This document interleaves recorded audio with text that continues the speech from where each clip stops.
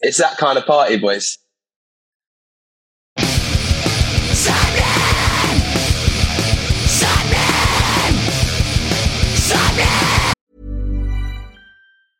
Ryan Reynolds here from Mint Mobile. With the price of just about everything going up during inflation, we thought we'd bring our prices down. So to help us, we brought in a reverse auctioneer, which is apparently a thing.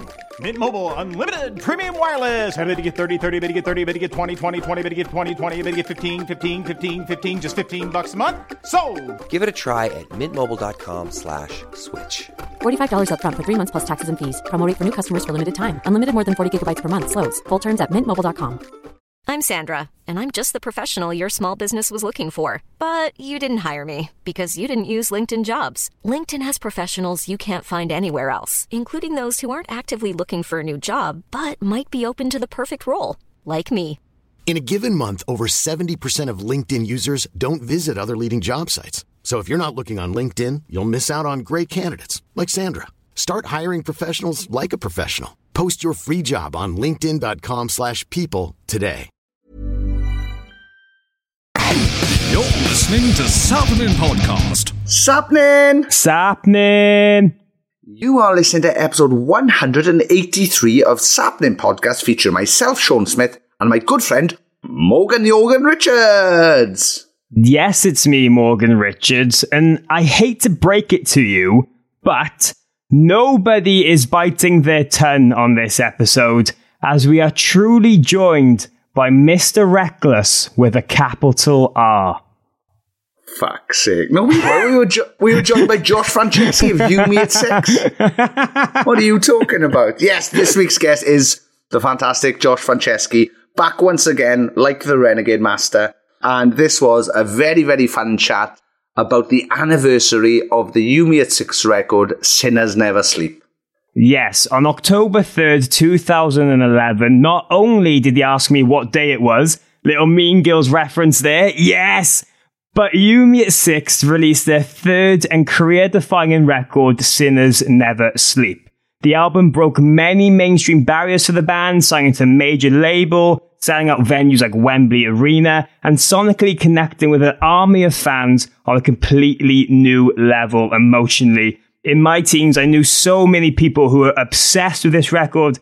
So with You Me at 6 gearing up for the LP's 10th anniversary with 2 huge shows in Leeds and Hatfield next week and releasing a 10th year anniversary edition on June 3rd, we have the lyrical master Josh Franceschi return for a special and exclusive in-depth look behind Sinners Never Sleep, That Cycle and Time. And Sean, obviously, you're good friends with the band. You've toured with them many times. They've been on the podcast with us. You featured on each other's songs.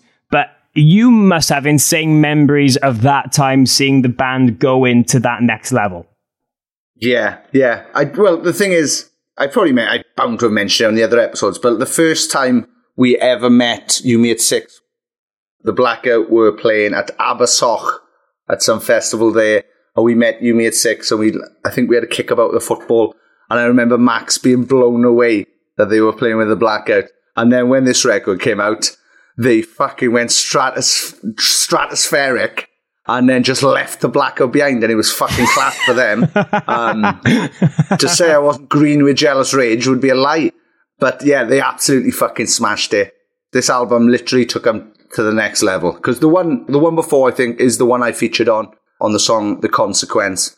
And then I thought, oh, this is a fucking really good album. And that did well for them. But then this next one, then they upped the guests, didn't they? They took Sean, threw him off, got Ollie and Winston from Ollie Sykes from the Bring Me the Horizon, Winston from Parkway Drive, and yeah, just completely upped their games. And it was fantastic. So yes, what an album. What an album. Do you have any fond memories of that album? Yeah, as I said in my early teens, remember so many people just obsessing over You Me at 6, and I think this was a record that brought them out of that kind of alternative emo scene to being on Radio 1 a lot and being in that mainstream pop light, and just people really embracing them and the Sixers army, and this record as being a staple for what they've done ever since. And in this episode, I've got to tell you, Josh does not sugarcoat anything. There's no holding back. No. Everything is completely honest and topless, which you'll find out about in a little bit. But we literally talk about the success of this record, going over to America, struggles in the studio, him suffering a panic attack, the features of Bring Me the Horizon and Parkway Drive, pissing off Simon Cowell when they sold out Wembley. Yes. And we even talk about some new things about a record they're currently making, some features, and the fact that they've got a very busy summer where they'll be performing at 2000 Trees Festival, Sean. Yes, cannot wait for that. But yes, as Morgan said, this was a mad in-depth chat, and he opened up on everything Morgan alluded to there. This was our first ever topless guest and topless presenter podcast. So Josh came on and he was topless, and I didn't want him to feel alone in that. Cannot wait for 2000 Trees. I think they're going to fucking absolutely smash it. It's just going to be a wonderful weekend, I believe.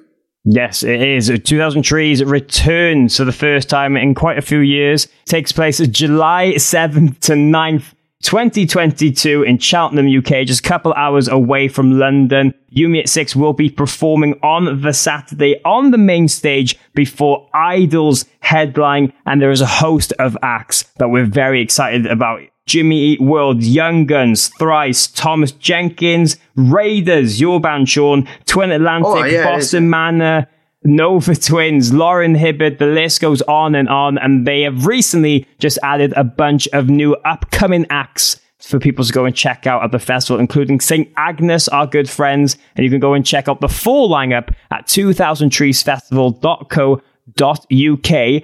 And then, if you head to 2000treesfestival.co.uk/tickets and use the promo code SAPPENING, you get 10% off all your tickets. All right, yeah, but if you were doing what Morgan said first, which was visiting 2000treesfestival.co.uk, just click the bit where it says tickets. You don't have to type it all out again. Use the promo code SAPPENING for 10% off any of the tickets. You don't have to back out and go through all that bloody writing stuff out. Just click, tickets will be on the top. Oh, look, tickets, sold, bought, lovely, it's happening. Oh, 10% off, cracking, lovely boys.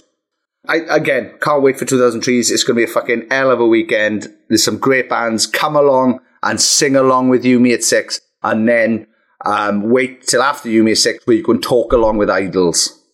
It's just going to be a great time. We love that festival, and it's going to be a very busy summer for us in general. The best place to keep up with everything we're doing is at SappeningPod on Twitter and Instagram, and head over to our Patreon page, patreon.com/Sappening, where you can support us and get a load of exclusives back and be involved in our wonderful community. Yes, patreon.com/Sappening. But what have we done this week, Morg? So, last week, look, we haven't even mentioned what I did last weekend.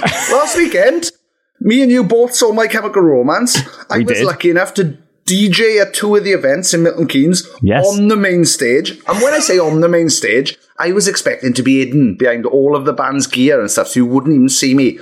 No, out the front, to the left-hand side, if you look out to the stage, to the right to the audience. I was just there playing other people's songs. So what I did while I was there, recorded some videos of some behind-the-scenes stuff, and this week we have gone and made one of those TikToks that the kids use.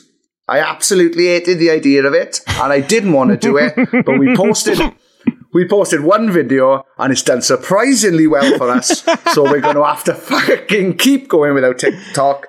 So check out tiktok.com/SappeningPod, SAPPENINPOD.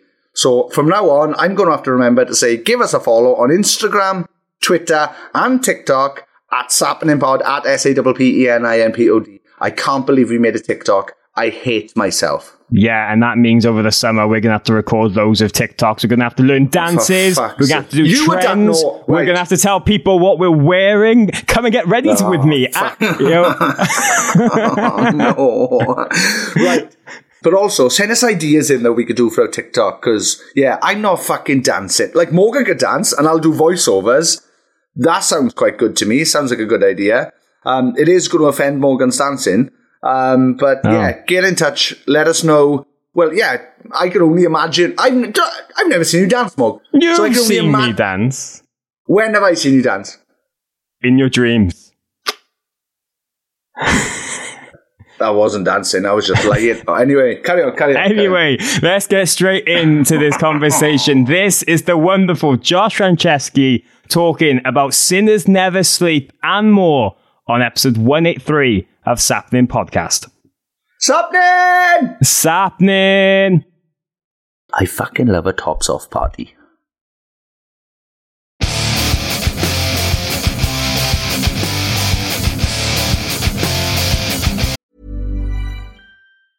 Ryan Reynolds here from Mint Mobile. With the price of just about everything going up during inflation, we thought we'd bring our prices down.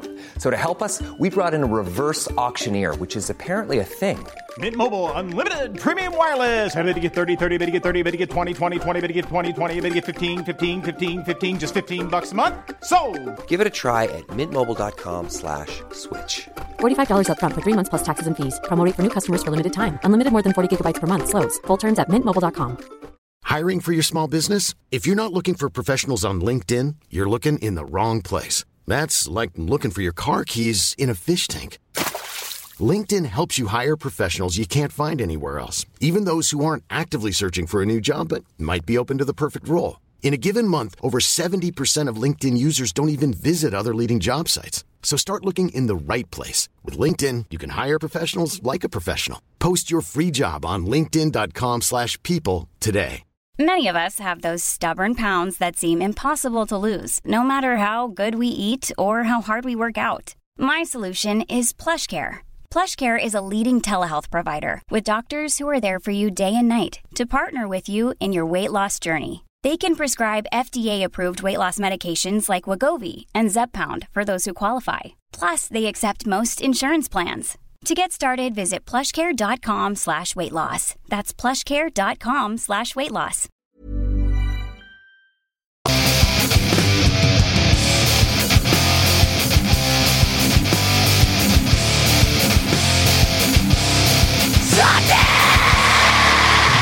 Sapnin! Yes! This week's guest is Yumi at Six frontman and all-round lovely, lovely human and legend. And me and him are both currently topless for absolutely no reason than me trying to make him feel comfortable on this podcast. This week's guest is the wonderful Josh Franceschi. How are you, brother? All right. Good, mate. I'm really hot, but also this is my safe place. Being topless is my safe place. So thank you for joining me and accepting me for who I am.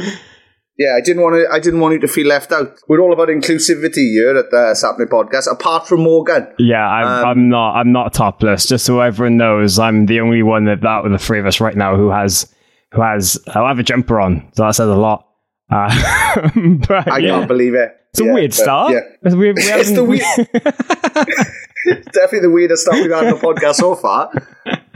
No, but how are you, man? How's things at the moment? It just seems like it's a really busy time in the Yumi at Six camp with like so much going on. You're making new music, there's anniversaries. I'm sure it's a lot to catch up with. Yeah, mate, it's been crazy to be honest. We literally just got back from Santorini about 2 weeks ago. So we've done the majority of some new stuff. We've got a little bit more to do, I think. But yeah, been amazing. And obviously now I think next week we go into like pre-pro and rehearsals for the shows, which will be wicked. It's going to be really exciting. And yeah, it's just been one of those where like nothing happened for ages. And then our management and our label, like, you should probably start thinking about making a record. And then we decided to just rush that writing process. No. Yeah. And these shows have come around really quickly as well. Like, I feel like we put them on sale in like September, October, something like that. And it just feels like a lifetime ago. And now they're literally like in massive weeks. It's very exciting. I'm looking forward to a big celebration with all the people. It's going to be wicked.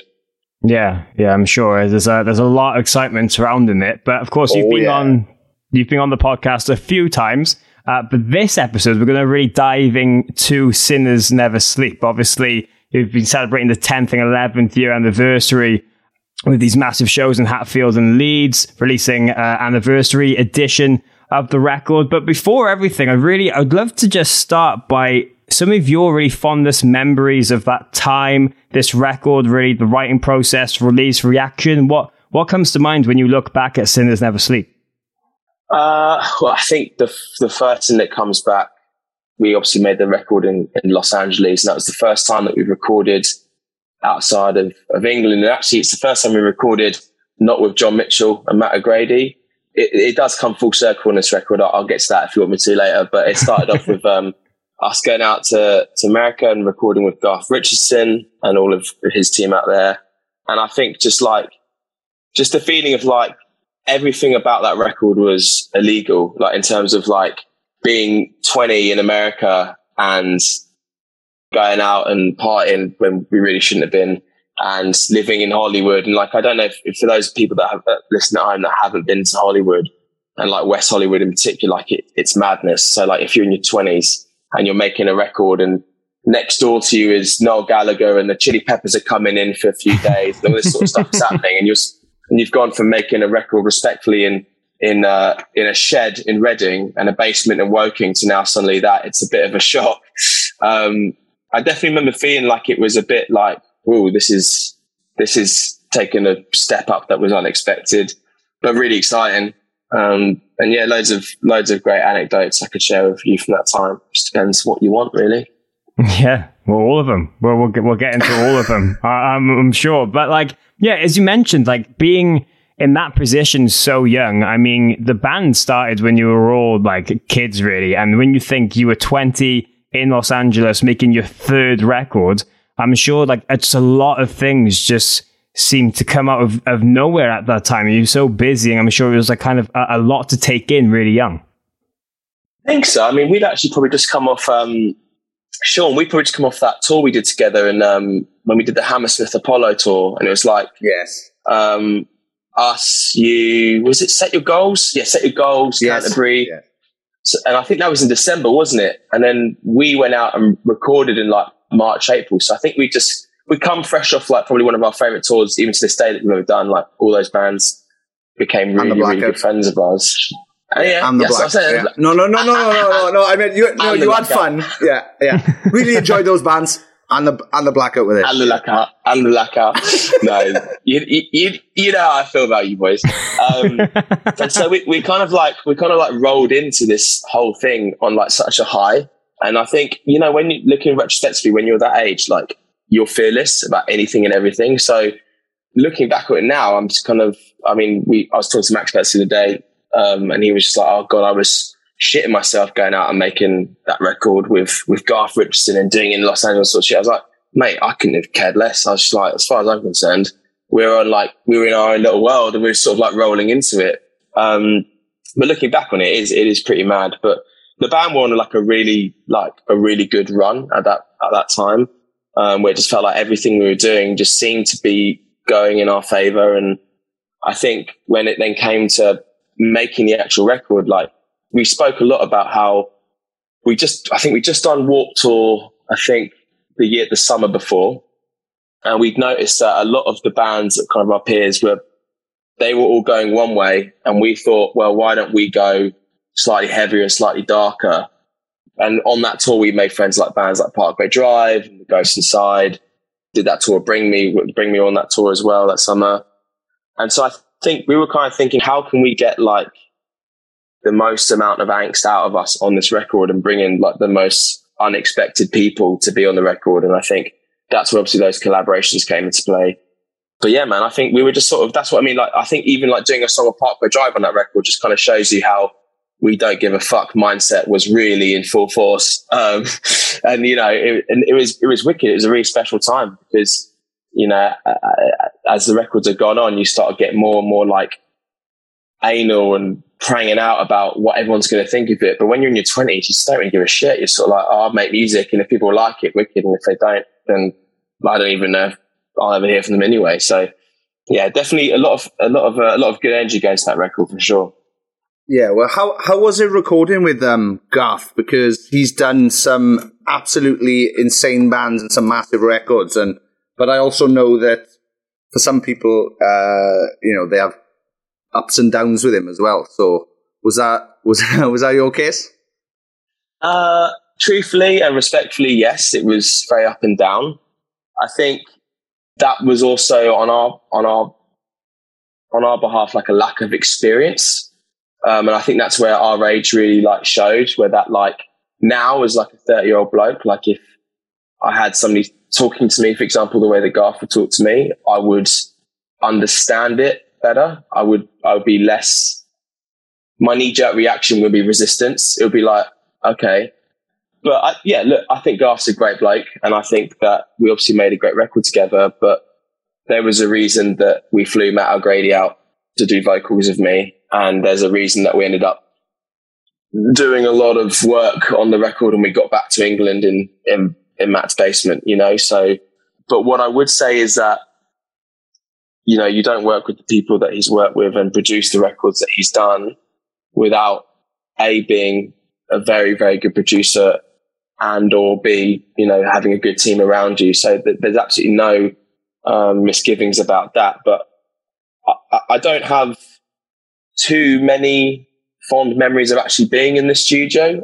I didn't really think that the dynamic of, spending 8 hours to do a guitar take was necessary. And then only finding that there's mobile phone noises on the tracking when you come away from it to go mix it. Stuff like that, like, it was a bit irking. But then also there was some stuff. I mean, he brought in this incredible orchestra to be on a little bit of Truth and Crash, which we wouldn't have never thought about. Scored it brilliantly. And I also think that like he cultivates a kind of understanding around like ambition, which I really thought was cool in terms of like, he from the jump when he came in, he said, I'm going to make your biggest record that you ever make. And, time has kind of proven that Sinners has definitely been a very popular record for us. And definitely shapes, a lot of the success we've had moving forward. So I guess he kind of backed himself and he was right about that. And, you look at the Biffy Clyro records he's made, arguably some of their best work. But yeah, it definitely was up and down. But I think, to be fair, I think making a record is ups and downs, right? Like whether it be the environment of the studio, whether it be sort of like the internal issues that go on with bands, like as a band, or then if there's like an issue with band and producer or location or fucking labels or whatever. So there was a lot of that going on, and there was a lot of confrontation, which we'd never been used to because we were so used to going in with Matt O'Grady and John Mitchell and the whole day being about making office jokes and stuff like that. Like to suddenly then it being like this peacocking thing, which was alien to us. And we hadn't mastered, and I don't think we've ever mastered it because I don't think we're interested in it. But as I said, we created a great record with him, and I've never really said anything bad about him, and I don't think I'm saying anything bad about him now. I just think we're just kind of different people, but he brought something great out of us. But I understand why, I've spoken to Simon about it from Biffy before, and it can be an up and down experience. But that, as I said, I think that's indicative and kind of in line with making music generally. But yeah, I think we'd make a very different record now with him. I think it would be a very different experience for sure. Yeah. But the songs and the work you guys did together speaks for itself, man. I know this might be a little bit of a sensitive subject as well, but during that recording process, I do believe there was a stage where you suffered a little panic attack and you had to go into hospital for quite a bit when kind of doing the vocals and stuff. Do you mind opening up a little bit about that? Say yes, Josh. Yeah, mate. Why do you think I took my top off, mate? I'm trying to. I'm laying bare. I knew what would happen on the Saturn podcast. No, honestly, truthfully, lads, like it was, all the things I've kind of already mentioned about like interference and pressure from, it was a major label record deal. So it's a major label album got the influence of that. You've got the influence of a very kind of, a producer is a bit of an enigma and a maverick in that sense. And then you've also got everybody under the age of 21, trying to figure out how to balance that all. And I think my panic attack really came from, I was getting phone calls at the time from the MDR record label being like, the record's not on track. We don't like what we're hearing. I'm sending the band home and it's just going to be you and Garth and you're going to make the record. And I was kind of like, and I was trying to keep him on board because I didn't want him to pull the plug of the record completely.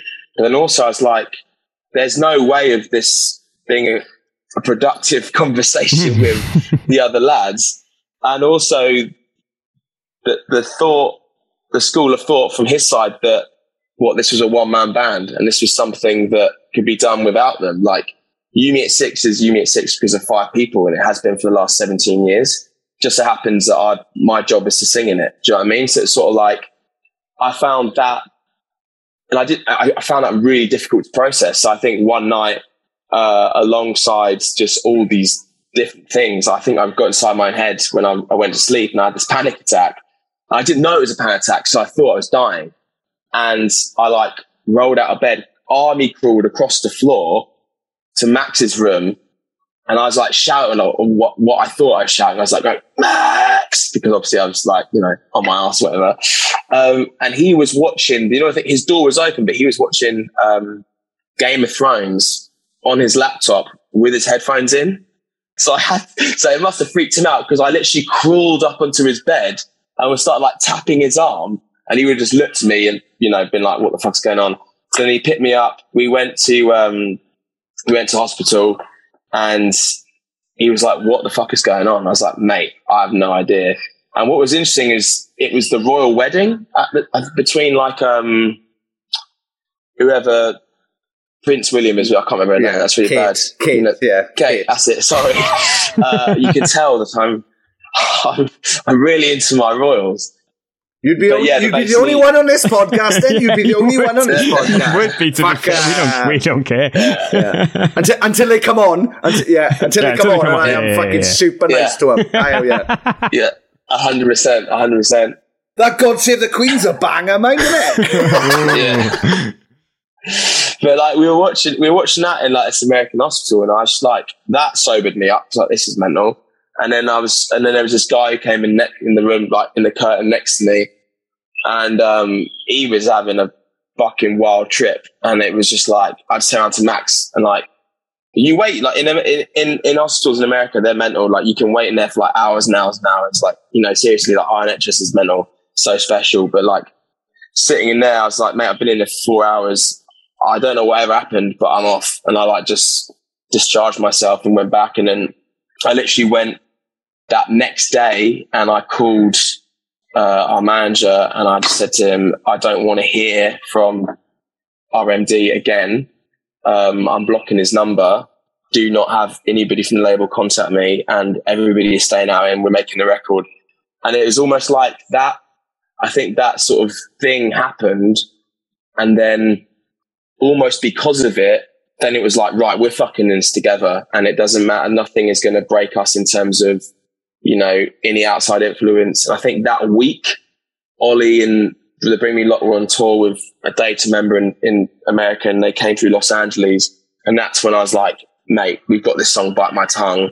It's about everything and everybody that fucking winds me up. We need somebody to get on this and let them know how it is. So it's almost had all that stuff not happened, maybe I would never have reached out to Ollie and been like, we've got a song, do you want to be on it? So it's I don't know, the universe is a strange place. Yeah. And I feel like it's, I think that's kind of a result, it fueled all this anger and frustration, which then went into this song.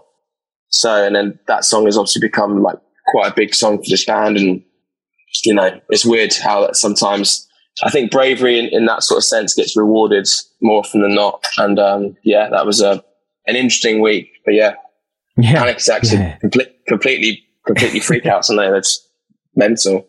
I haven't had one since. I've not had one since my whole life. So good. It's bizarre. Wow, yeah, it's strange how all things like that work out. But you mentioned the label trying to get involved there and saying that they're not happy with it. Was there anything you remember that they were trying to push on you, or were they trying to take you in a certain direction or anything? I think they were just spending a lot of money because we were at Sunset Sound Studios, which I don't even want to know what that costs a day, and we were living in the Oakwood Apartments opposite the W in West Hollywood. So I mean, and we had 3 of them. So I mean, they probably spent £500,000 on that record, and I think they weren't hearing anything, and what they were hearing sounded like demos, and I think they got a little bit nervous and thought. But ultimately, what I think happened was because Garth and I had a falling out, and Garth had a falling out with some of the other guys in the band. I think he thought, right, the way for me to control this situation is apply pressure on. I'm speculating as well. I don't know this for fact, but you know, I think that maybe that's where that stemmed from. I also think that, like, mate, times have changed massively, and I think that no one's spending that unless you're Billie Eilish, and even her, I think her and her brother just do it in their own studio. But like, you know, a lot of back, what is this? This is 2011. I mean, people just aren't spending that kind of money on guitar bands to make records now. And I think even then, I think that was at the very, very end of that.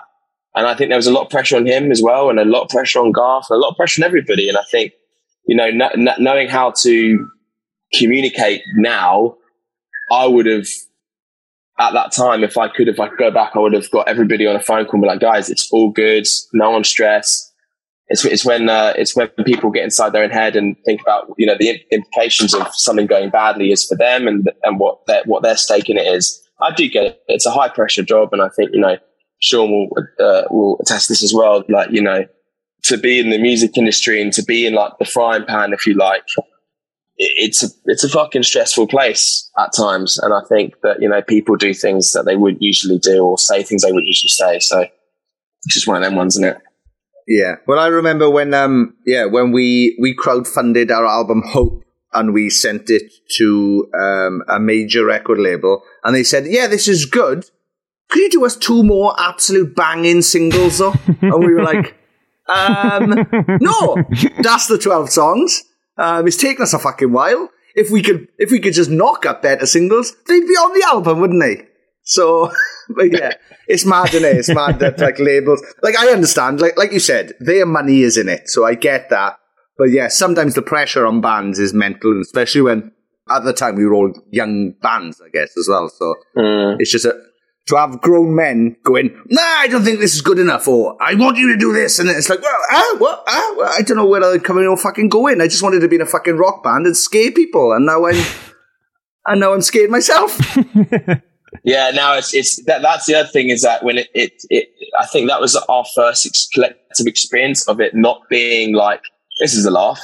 Do you know what I mean? And I think that was a bit of a shock to the system. And yeah, I think we've actually spent, you know, years and years after that trying to really reinforce that it has to be fun, and we very rarely get caught up in the pressure cooker of it all now, because in terms of mental health, in terms of also like protecting one another from like getting in, something spiraling out of control and something just feeling You Me at 6, if you like. I think that's always been our main focus, actually, probably since that experience. And we've never had a record like that since, in terms of it being a negative process. It's always been a fucking jolly as far as we're concerned since then. So it's cool. It definitely brought out a wicked side of our band, though. So there's no complaints really, but it's just a new experience.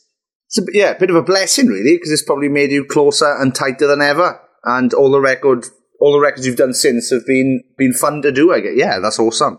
Yeah, School of Hard Knocks. Just shitty at the time. Yeah, just shit at the time, I guess. But you mentioned earlier trying to stay away from the path a lot of bands that time were going down. And I think one thing that people have always loved about You Me at 6 is that kind of variation in styles and sounds. And really, Sinners is a perfect album for someone who's like looking for a buffet of alternative music, for example, because you've got everything from kind of pop punk to metal. There's really groovy songs, slow ballads. You've even got a 6 minutes worth of emotion and When We Were Younger. And I just mean, when you look back at this record and the track listing, and I'm sure now going into rehearsals for these anniversary shows, do you just feel like this is truly what You Me at 6 is all about? Like all these different collections of songs that you can be a different style of band if you like. Like there's no real genre. There's no real lock in what you are actually supposed to sound like. I think so, man. I think that's kind of always been the DNA of our band. I think Sinners was kind of like, we didn't really know how to... First of all, look, we had no idea what we were doing on Tape of Colours, and we had no idea what we were doing on Hold Me Down. And I guess Sinners was the first time that we were like, okay, we like all these other kind of subgenres, if you like, of just straight up rock music. How do we portray that across our whole record and bring it in? But a lot of like, the other thing I'd say is that a lot of these songs just kind of like fell into place. Like I never sat there and thought, right, after Bite My Tongue on the record, there should be Crash, or I don't even know what order the record is, but I know it's Time Is Money next to A Little Bit of Truth, where it's just like one song is like a really slow ballad with strings and fucking orchestral stuff, and the next song, is like riff central, and as you say, you could put it on a metal playlist. So it's interesting in that sense. But I think it was definitely, we were just looking around and we were kind of like, well, we don't want to just do this pop punk thing the whole time. I mean, we like it, but there's like other stuff we can do. And I think Warped Tour was great for that because, like you say, that Sinners record, I think, is quite versatile in terms of, like it is like a buffet for alternative music. And I think that's what Warped Tour is. It's just a buffet for alternative music. And so, spending the summer before making that record around that, and I think it was like 3 months or whatever, how long that tour was, and just seeing all these great bands doing sort of what we did, but always slightly different. I think just kind of encouraged us to be like, well, we haven't got to do too much here.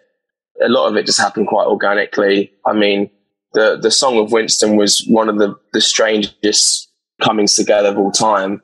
In fact, that song wasn't going to be on the record, and I was like going back and forth with him on text about like how, because basically we were just about to announce the Mix and Mash tour in Australia, which was like us, Parkway Drive, I want to say the Wonder Years, and some other, maybe Confessions, like another really heavy band. And I was like, mate, we should definitely do a song together before that tour because I think your fans are going to boo us every single night. And he was like, they fucking won't. They'll be willing to. I was like, nah, they'll definitely, that will be the tour that I think will end us. He's like, fuck it, let me jump on a song, then we'll do something really cool. So we were chatting for a few weeks, and then it came to, they were on tour in England, and they went to Outhouse in Reading. They're playing Cardiff actually, and they drove over to Reading to record with John Mitchell. And I set my alarm. At this point, all I'd sent was an email to John and Winston saying, basically, You Me at 6 meets Boneyards by Parkway Drive. Like that's what we want. That's all I said as like any sort of reference. Went to bed, and I set my alarm to wake up in time to like FaceTime them or whatever. I woke up about midday, 1 o'clock our time, and I was just like, oh no, I've fucked up here. Like he's definitely not at the studio anymore. And I woke up to like, I don't know, 100 missed calls or something mental. And then I called John Mitchell and I was like, what's happened? He's like, oh, I've sent you the song. It's in your inbox. And I was like, right, okay. And then when I first heard it, I was like, this is everything that I thought it was going to be. And luckily Winston knew exactly what to do. But there was no like, even like the whole layout, the whole scan of that mid-late, like there's no referencing. I didn't sing any references. All he had was some words and he just fucking went for it. So nice. That was wicked. And he smashed it. But fair play. Yeah, I think overall that record, and also what that record did for us actually is that it kind of actually opened us up to the heavier rock communities, in which where before we were probably a bit like, oh, they're like that little cute band that play for girls. Whereas now, after that, on that Sinners record, if you came to a show, like there were mosh pits, proper circle pits. Like we were having kids coming to our shows wearing like Your Demise tank tops, like, whereas before we were kind of like the joke to them, or we were the guilty pleasure. So I think it just kind of showed people that we can play our instruments, we can play it loud and we can play it fast. And it definitely helped in that sense that we were just kind of true to ourselves, and it kind of paid off, I guess. Oh yeah. I've always I've always found it mad when like bands fans are like, I like this band and I hate this band, and then you find out the both bands frontmen love each other's bands, and then people go, oh, actually, do you know what? Now that he likes them, I think they're all right. It's just fucking bonkers to me. It's just mad.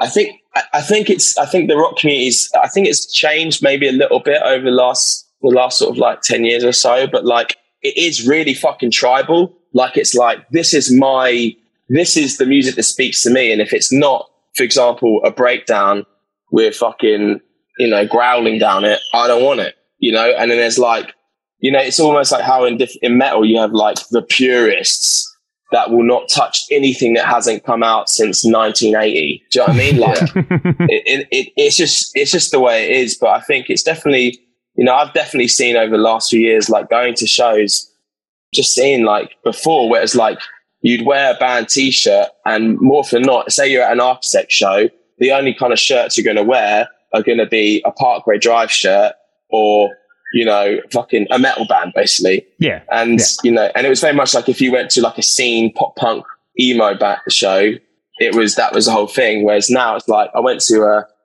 a show like a few weeks ago, and there was some kids wearing like Billie Eilish merch and 21 Pilots merch. I was like, how can you possibly like those two things? Like, oh yeah, I forget it's 2022. Like, shit's changed now, which is good. It's a good thing. Yeah.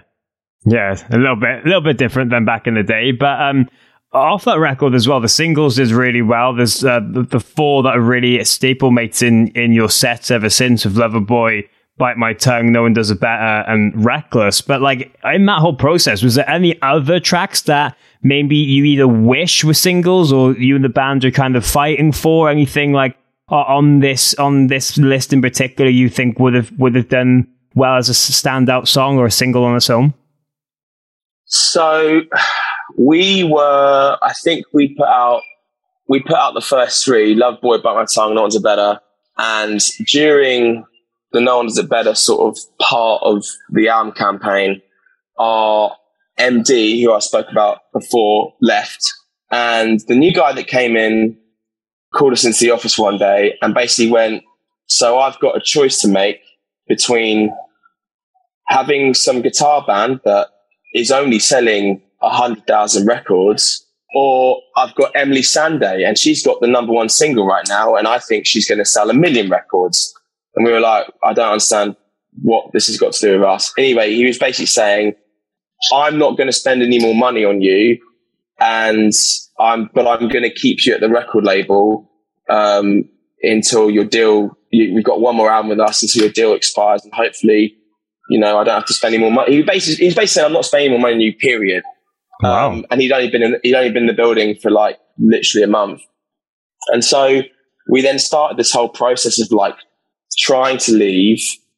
But then also I was like, Reckless for us was meant to be the song that halfway through the album campaign just like launched it another level up. Because we really thought it could do that. And he was like, I'm not taking it to Ray J. I'm not spending money on it. So, and it's, to this day, it's the thing that haunts me the most. There was a lady at our record label. I can't remember what her name is, but I was on the phone to her after a meeting one day, and she said, look, I'm not going to say his name, but the guy, the MD, he I know what he's doing. He's told us on no uncertain terms to block any sort of release for you. But if you can fund it yourself, that your radio plugger, your TV plugger, your press specialist, if you self-fund it, I can, she did something with the database, so she basically like released it, if that makes sense, so that we could like service it. And so we did that, and Reckless was on Radio 1 A-list for like 3 months, was one of our biggest songs. And it completely launched us. And obviously this guy at this point was fuming. But then we went to the EMI Christmas party that year. And a few weeks before that, we just headlined Wembley Arena. I'm standing at the bar with this guy. Like, he basically ignored our manager, ignored us for like months and months and months. And I cornered him at this bar. And I was just like, you don't want us. We don't want to be here anymore. Just let us out of the contract. And he was like, if I let you out of the contract after now a successful campaign, I'm going to look like a dickhead. And I was like, yeah, but you've already told us that you don't care about the band. Just let us go. And I think he let us go because there are people in the building who were massive You Me at Six fans, but more of us as people than the band, really. And they kind of all like got together, and it was kind of like this weird, like a mutiny inside the building where they were like, let this band go. Let's not ruin another guitar band's career for no fucking reason. Because it was weird. It was a very weird time, but so to answer your question, there were plans to release more singles, but at that time it was like cut and run, come back again with a new label and go from there. I think Crash was going to be probably a single. I think that we felt that would be like the really, really slow ballady one, like the sort of wedding dancing song. And I kind of have a feeling that this is the first thing I think was going to be maybe a single, but it's kind of all irrelevant. But that was the time where we all vowed as a band we would never sign to a major label again. Not because it doesn't work, but because it has this scope where it only takes one person that has any sort of leverage, any sort of real kind of leverage that can completely dictate your whole career. And from then on, we were like, we're only going to sign services deals because, we kind of retain a little bit of independence, but with some good funding. And that's kind of what we've done since with BMG and some other stuff. But yeah, a weird time. And I'm kind of like the whole thing from start to finish was a bit of a madness, to be honest. So did they lay you out of that contract early? So you didn't have to give them that album or? Yeah, they basically, they said, we'll let you out if public facing, we can say we've dropped you, even though we'd like mutually agreed that it was the right thing. Like, as long as I can say that I've dropped you, then we're all good. And I was just like, what? I mean, we were like, isn't it the same thing? Like, why can't, what's the problem? But I was like, don't worry, our fans don't read Music Week, so they won't really give a shit. So yeah, we'll just, and they also don't, and they also don't care what record label our music comes out on. They care about us being able to put out music. So whatever makes you feel good. So I think, again, it goes back to that thing there, boys, where like we will, being on this side of it, we will actually never understand truly the politics and the pressure that comes with this sort of stuff. And I get it. Like, these are people trying to protect their livelihood and their jobs. And like, at the end of the day, they're looking at it on paper. Emily Sandé, since that moment in time, I don't know how well her career's gone because I haven't heard anything from her. But, maybe at that moment in time, they really, really believe that was the next Adele. That was the right call to make. And that's totally cool, like, fair play. But I think there's too much pressure involved in major labels. And I think they definitely, when it goes right and it's working, fucking hell, everybody's constantly organising a victory lap and having a good laugh. But when it's not, everyone disappears and nobody wants to talk about it and take responsibility for it. And I think that whole thing just felt I don't like the lack of culpability. So it's probably for the best that we're not involved in that, to be honest. Yeah. Yeah, well, thanks for sharing that, man, because that's just some insane industry stories, and you hear things like this, and it just rattles your brain, absolutely rattles your brain. But you talked about the time that you headlined Wembley Arena, the final night of Sin. Obviously, you did the whole DVD and live CD stuff with that as well. But there's a very interesting story surrounding that with one Mr. Simon Cowell, because wasn't it that you booked... Oh. You booked it the same night that he wanted it for the X Factor final, and then he kicked off about it, I imagine. Yeah. So basically, the X Factor final every year until that year had been at Wembley Arena. Yes, and fucking yes, take that, Cowell. And we booked it, and so I don't know, obviously, how well or how commonly known this is, but like, when you like get a first pencil on a venue, if somebody else comes into the promoter or the venue staff and challenges it and goes, no, we want to book it and we'll pay the deposit stuff now, you can challenge it. And there's this whole fucking thing. Anyway, so we had a first pencil on it and he challenged it. And then we were like, because we were sort of umming and ahhing about whether us trying to do Wembley Arena was even the right move. Would people come? Would it do well? Or would we get egg on our face sort of thing? And then, like, as soon as we found out that they wanted it, we were like, fuck it, it doesn't matter. Like, anything to kind of stick it to the man. So we booked it. Then there was this, he came out in the press and made up this thing like, who are you, me at 6, blah, blah. We're having to relocate our whole production to Manchester. No one's even going to come. So then we just sent him, I don't know if he ever got it, but we just sent Psycho like this You Me at 6 sold out a Wembley poster. Wembley sold it out. And with a note being like, hope Manchester was good. And that was it. I don't know if they ever got it. But that was kind of it. It was one of those things where like, that was not just a night for us. It really felt like, because I think other than like the big arena bands, we were kind of one of the first bands from like our generation, if you like the MySpace generation, to go and headline an arena in England. And it kind of felt like, I'm not saying that it's not a question of opening doors, but I think it might have it definitely made me feel like, oh, right, this is possible. And, there were bands at that time that I was like, who's going to be the next one to be it? Is it going to be Ennett Shikari? Is it going to be Architects? Is it going to be Bring the Rise? Is it going to be this band, that band, whatever?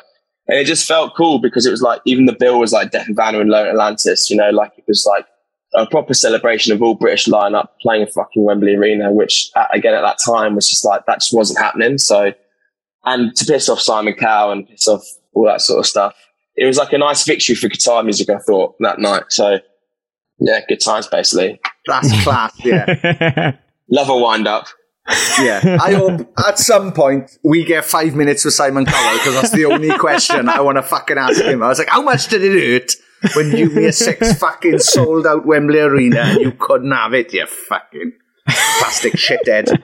Yeah. Oh, I can't wait. I hope it happens. Just a perfect middle finger moment to like those kind of gatekeepers of popular music, man.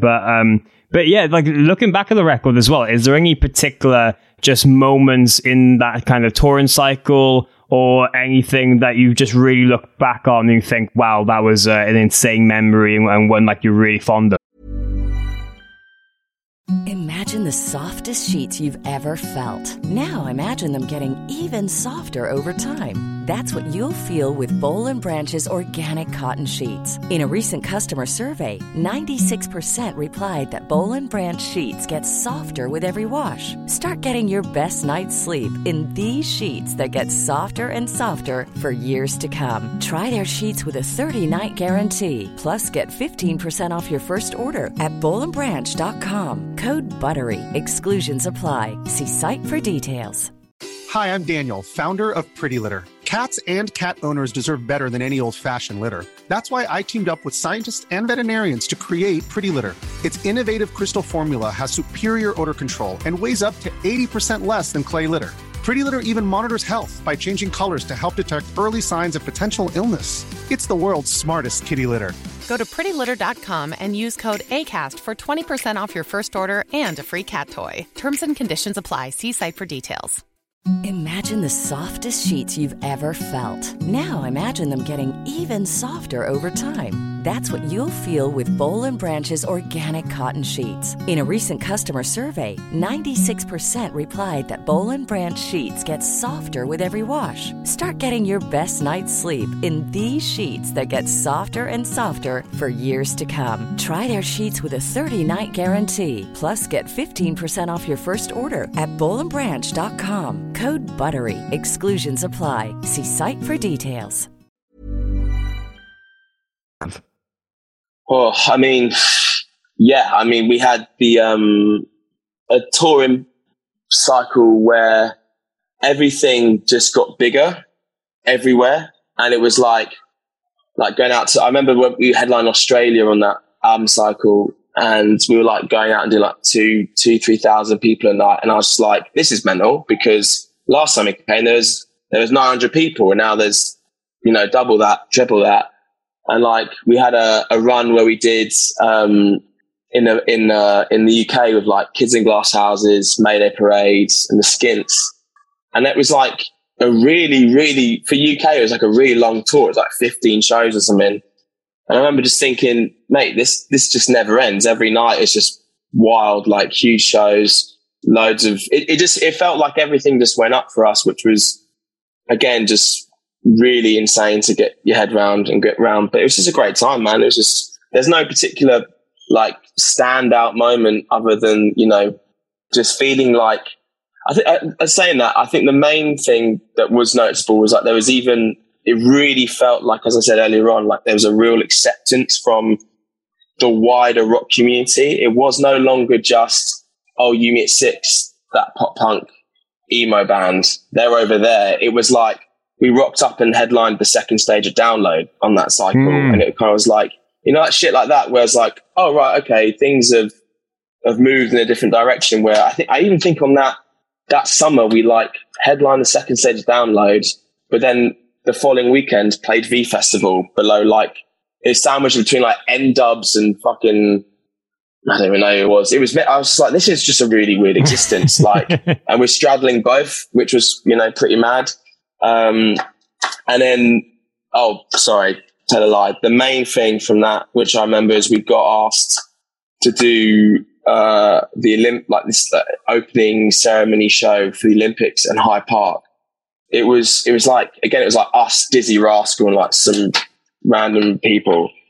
And we flew home from Warped Tour early to do it. And I remember like everyone on Warped Tour being really jazzed, because towards the end of the tour, like Sean would say, like everybody just wants to go home. Everyone's like, I'm just so over this. Like, it's amazing, but I'm tired and I want to like sleep in the bench like that. And on our last night, there's like some of our mates threw us like this massive party. And they're like, oh, let us know how your gig in London goes and stuff like that. And like the next day, like I sent them a picture. I don't think we've ever played in front of a crowd this big since. It was a free gig in Hyde Park. So it was literally like, I don't know, 200,000 people. And it was the most pop thing we've ever done, because we literally played 2 songs.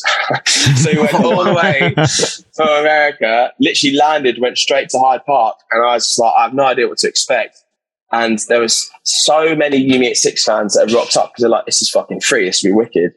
And it was just mad. Like the Olympic torches burning on the side of the stage. Fucking David Beckham's giving it to Boris Johnson or some mad shit. He's put it on the side of it. I was like, this is really too much. And yeah, and then I think that was the same year that we played. That was the first time we played on the main stage at Reading and Leeds. I think we were third from top. And it was like below like Blink and Macklemore. And it was just like, there were all these little moments that happened where I was like, it's just gone. It's gone from, oh, this is cool, we're in a band, to like, whoa, we're in a band. And this is a bit hectic. So yeah, it was a really beautiful time. And the best thing about it is that we just got to constantly keep doing it with our mates, you know, kept on. And every tour we were doing, it seemed to be loads of our mates around. So it was cool, really class. Yeah, of course. And it turned out to be such a special time and record for a lot of people in the scene, man. A lot of fans really have fond memories of this record, and I'm sure the shows at the Slam Dunk grounds in Leeds and Hatfield is just going to be a great way to celebrate this now. I think that's why we like had to do it, because we kind of, after we did we did Take a Few Colours like anniversary shows back in 2018 to kind of be like, because we'd literally not played a single song off that record for years and years, and we were like, oh, you know, we kind of owe it to people that were there or have joined the party late and have never seen this stuff, like we should do it. And then we were like, right, that's a lot, we're not doing this again. And then we started, like during the pandemic, I was sort of like, I don't know, there's like a shift in focus, right, where you start thinking about what is the band, what does it mean to me, what does it mean to the boys, but more importantly, what does it mean to the people that have kind of dragged us through this music industry for the last sort of like 15 years. And we're kind of like, I remember Max saying, oh, we've never put this out on vinyl. Like, I really want to, like, we should put the record out on vinyl. It's never been done. And now vinyl's this, you know, massive thing. If anything, people buy vinyls more than they consume music in any other way, other than obviously streaming. So it's like, we wanted to do that. And originally we were going to do like a run of shows, and then it was going to be one show, and it was going to be just like a Brixton or something like that, I think. And then Ben Ray was, we were talking to Ben Ray. We went to England, Scotland or something during the Euros. And he was like, you've got to fucking do it. You've got to do it, and you've got to let me be the promoter. And we were like, and we'd never done something, like obviously Ben used to manage us. We have a great history of Slam Dunk. And he was like, trust me, I believe we can do it. And I think people, you should just do one in the north, one in the south, and make it a special thing that people like, can say they were there sort of thing. And it just, when you put something in a park, it just gives it that sort of like, whoa, sort of feeling. Do you know what I mean? Like it just instantly feels a little bit more grand and a little bit more just like eventized, if you like. And honestly, boys, we went into it being like, we just want to celebrate our bands and celebrate this record because it's got a lot of fun memories for us. But we know how big that record was at the time for us. There's some women climbing over a fence staring at me through my eye. That was one of the most mental things. I think I live around the corner from a school, and this woman has just climbed the fence and stared at me to be like, "Oh, they've knocked a ball into my garden, and I think they want it." Which I will give them back, but I'm currently doing a podcast. I'm doing the Sapling podcast, so give me 5 minutes. All you hear through the window is, it's only work. Give me the fucking ball, it's more important. But yeah, it's, it wasn't planned, and it was one of those things that came together really, really like, honestly, it's Ben Ray. He was like, this will be fucking sick. We'll put it literally the few days before the festival, it will be wicked and we should do it. So shout out to Ben Ray, because he, as he always has done in this band, he believed in us to do something ridiculous, and it's happening and it's paid off. So really excited for it. Well done, Ben Ray. Well done, Ben. Well done, Ben. I'm going to be at the Hatfield show, so I'm looking forward to that. But Josh, it's been great kind of reliving Sinners. Thank you so much for opening up so much about that. And just quickly, before we let you go, obviously you have so much going on at the moment as you mentioned. You've been recording a new record. You've just done collaborations with James Arthur and yours truly, and you're going to be very busy over the summer with festivals like 2000 Trees and a lot more. Just give us a kind of brief of what else is going on, any secrets you can maybe want to tell us, any other collaborations in the pipeline you want to expose. And this is probably the best place to do it, I'd say. I hear you. All right, well, we're so obviously a lot of the festivals this year are like roll-ons from like 3 years ago, whatever. So we've got a very light festival season, but we got asked to 2000 Trees like last minute. We were like, fuck it, let's do it. It was amazing last night. I don't know if you boys have been to that festival, but it's a really cool festival. And so, yeah, we were like, we're definitely doing that. We've got a bunch of stuff in Europe. And yeah, we're kind of just focusing on making the record over the summer. If I had any sort of like actually firmed release stuff, I'd definitely tell you, but we don't. We're still very much kind of like trying to decide if we're making good music or not. But how's it sounding? How's it sounding at the moment? It to me, it's like it's retrospective You Me at 6, but in 2022. So it's like we did the whole like, let's flex our creative muscles and suck a punch and try all these things that we've been wanting to try. And then we've almost like done a full circle and gone, right, what do we know that we all collectively love doing rather than just one or two of us potentially? Like what can be the thing that we all like just love and buy into? And we started listening to like our old records and we were like, we should do something like this, something like that. So we've sort of gone through our back catalogue, earmarked the songs that we all like, we love that. And they've been like, right, how can we do this so it feels contemporary and feels like no, we're just doing You Me at 6 karaoke, but we're doing something different, but same at the same time. I know it sounds probably mental, but so that's what we're doing. To me, it feels like a real like return for the band in terms of what people, loved the band for in the first place. And we've got some collaborations on this record. We had obviously no collaborations on Sucker Punch. Some of the collaborations we have on this record are utterly ridiculous. And there's one in particular which I'm just like, is going to blow people's minds. Like it's actually absurd how good it is. And I think this band and this frontman from this band, we should have done something years and years ago, but it's almost like now's the perfect time. We did though. Yeah, we did. What do you mean? We did something years ago. We did 2 songs years ago. You as a mine. I know. Sean, you're letting the cat out of the bag about. Shit. Sorry. Yeah. Oh shit! Sorry. Yeah. We can cut this bit out. We'll bleep it out. I'll bleep it out. It's fine. Yeah. But no, let's okay, then, right. Here's the question. Right. I don't want name. Are they from the rock scene? Yeah. Ooh. There's two of the collaborations are two bands that have basically come through with us the whole time and are still standing.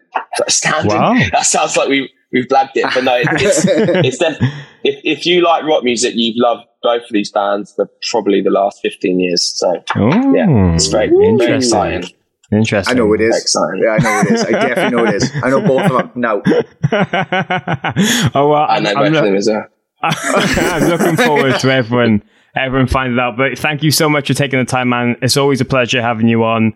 It's been great, and yeah, looking forward to all these shows. And I guess to end, I should take my top off, shouldn't I? Because it's been very weird looking at you two with your tops off. Yes. Come on, then. I've never. Never mind. I won't come back on unless your top comes off. Let's go. I feel pressured. Yeah. I don't know. Yeah, I don't know if I've ever seen him topless. I've shared a hotel room with him. You have shared a hotel room. I've got two layers. Hang on. One shirt. Oh, bro! Fucking hell! The reveal. Yeah. Oh, here we go. Oh, it's coming out, boys. Here we go. Fuck. White as a milk bottle. White as a meat. Yeah. It just feels right. It just feels right.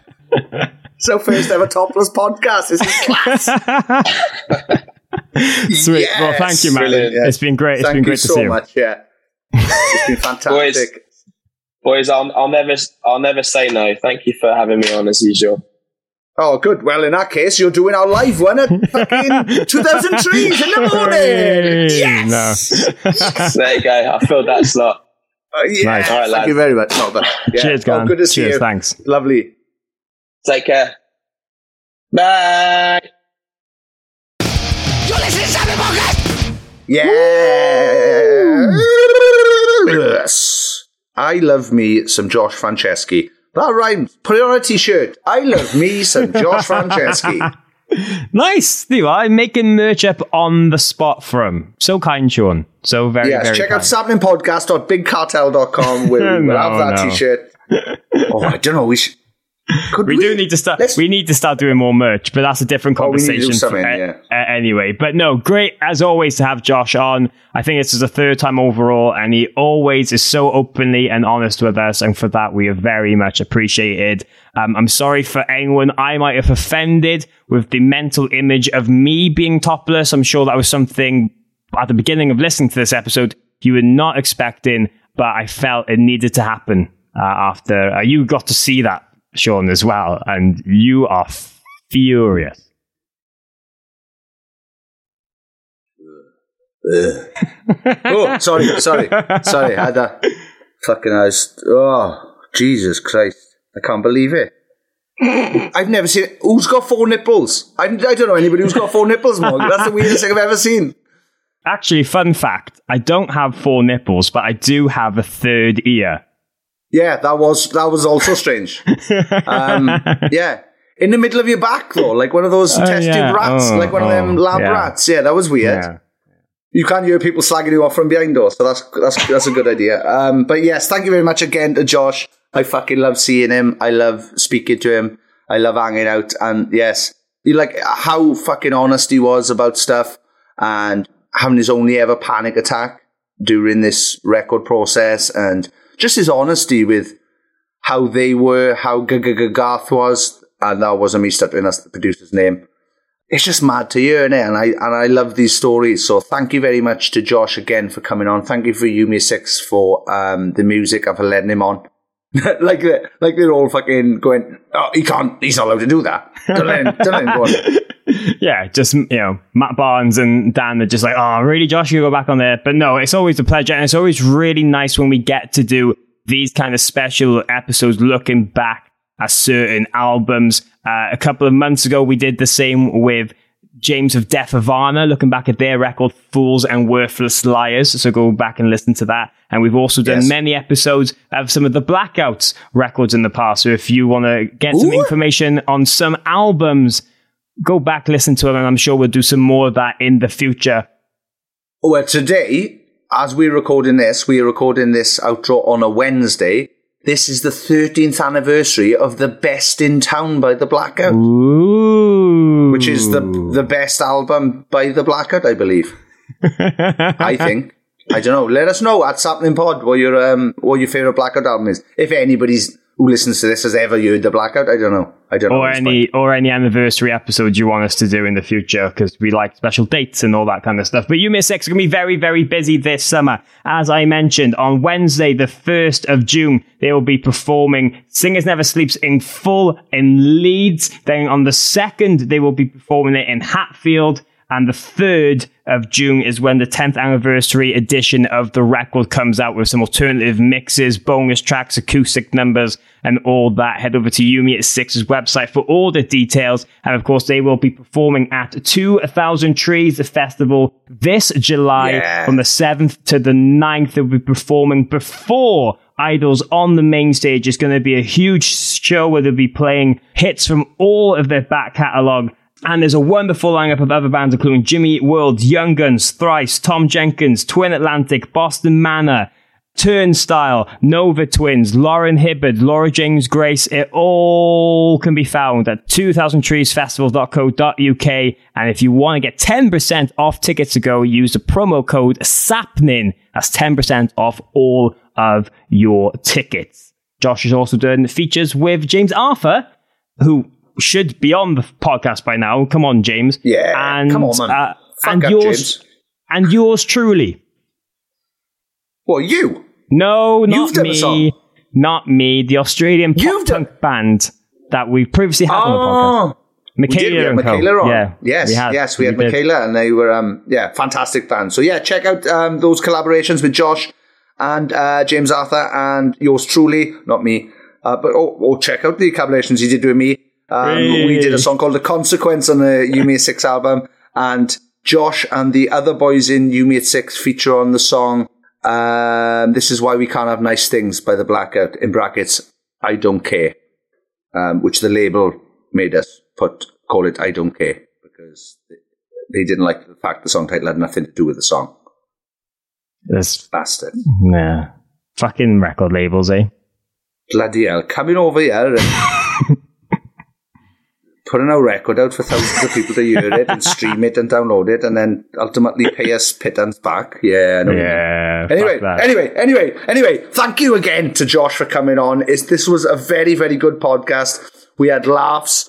We had some very, very serious moments. And most of all, I will never forget this podcast for being the first ever topless sapning. We may put some pictures online. We may not put some pictures online. But I can guarantee you, by the end of it, all three of us were nips out, as the kids say. Nips were out. That's something I never thought I would say on this podcast. But make sure you are following us at Sapnin Pod on Twitter, Instagram, and TikTok to see what we're going to be getting up to this summer, because it's very, very busy. Next week, we will be covering Slam Dunk Festival in Leeds and Hatfield. We're going to be at Download doing a live podcast and covering it as well.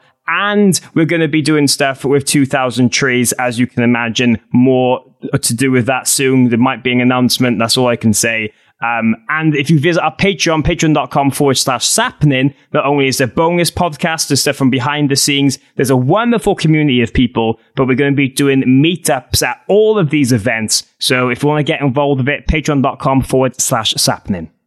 Yes. Also, I'm DJing at the VIP bar at the Warrington show for My Chemical Romance. And then after the Cardiff My Chemical Romance show, I will be DJing at Team Up, which is at what used to be called Kongs 2, which is obviously the second one to Kongs 1.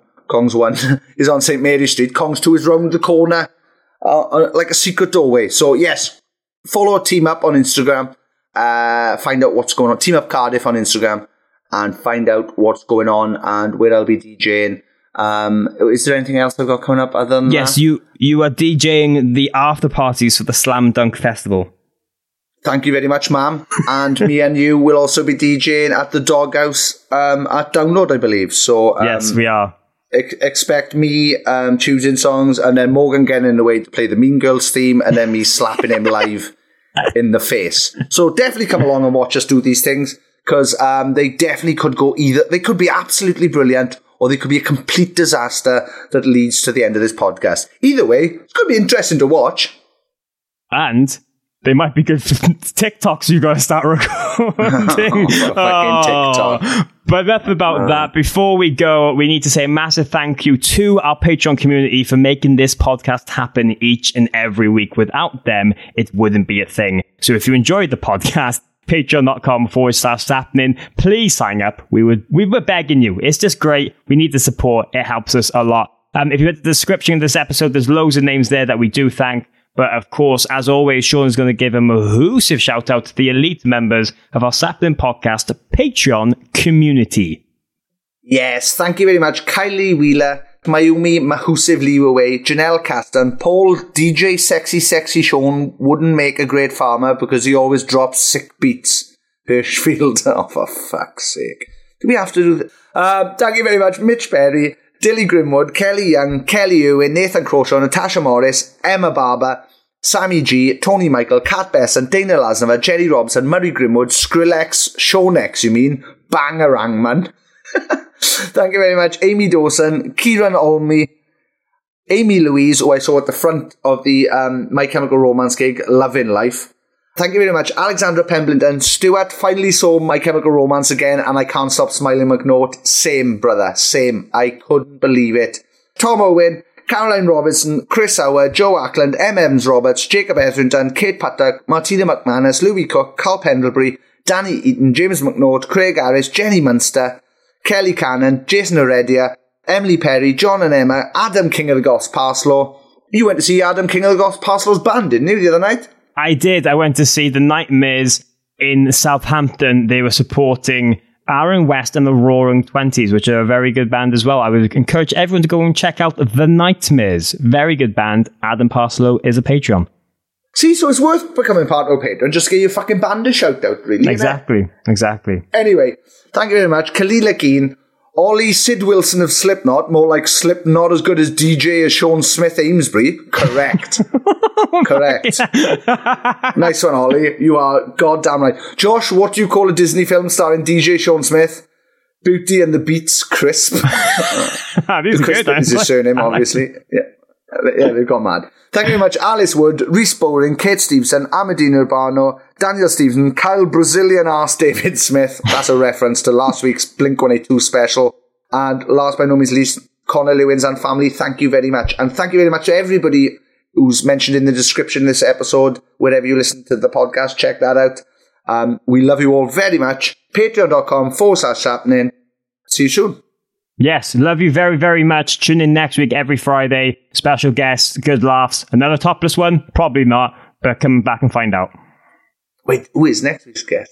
It's not topless. Yeah, I was about to say, yeah. I mean, it's like, I wonder if we'll ever do another topless one again now. Like, we have to do a naked one next. Or European naked, which is bottomless. Just bottomless. Like, we couldn't tell anyway, because when we do this... I thought we were doing that now. I thought we were doing that right now. I am. You can't see this. And I am. Listen to this noise. My hand's in the air. Listen to this now. Oh, what was that hitting the table? I guess we'll never know. Anyway, Sappening! Sappening! Fuck it, I've lost my mind.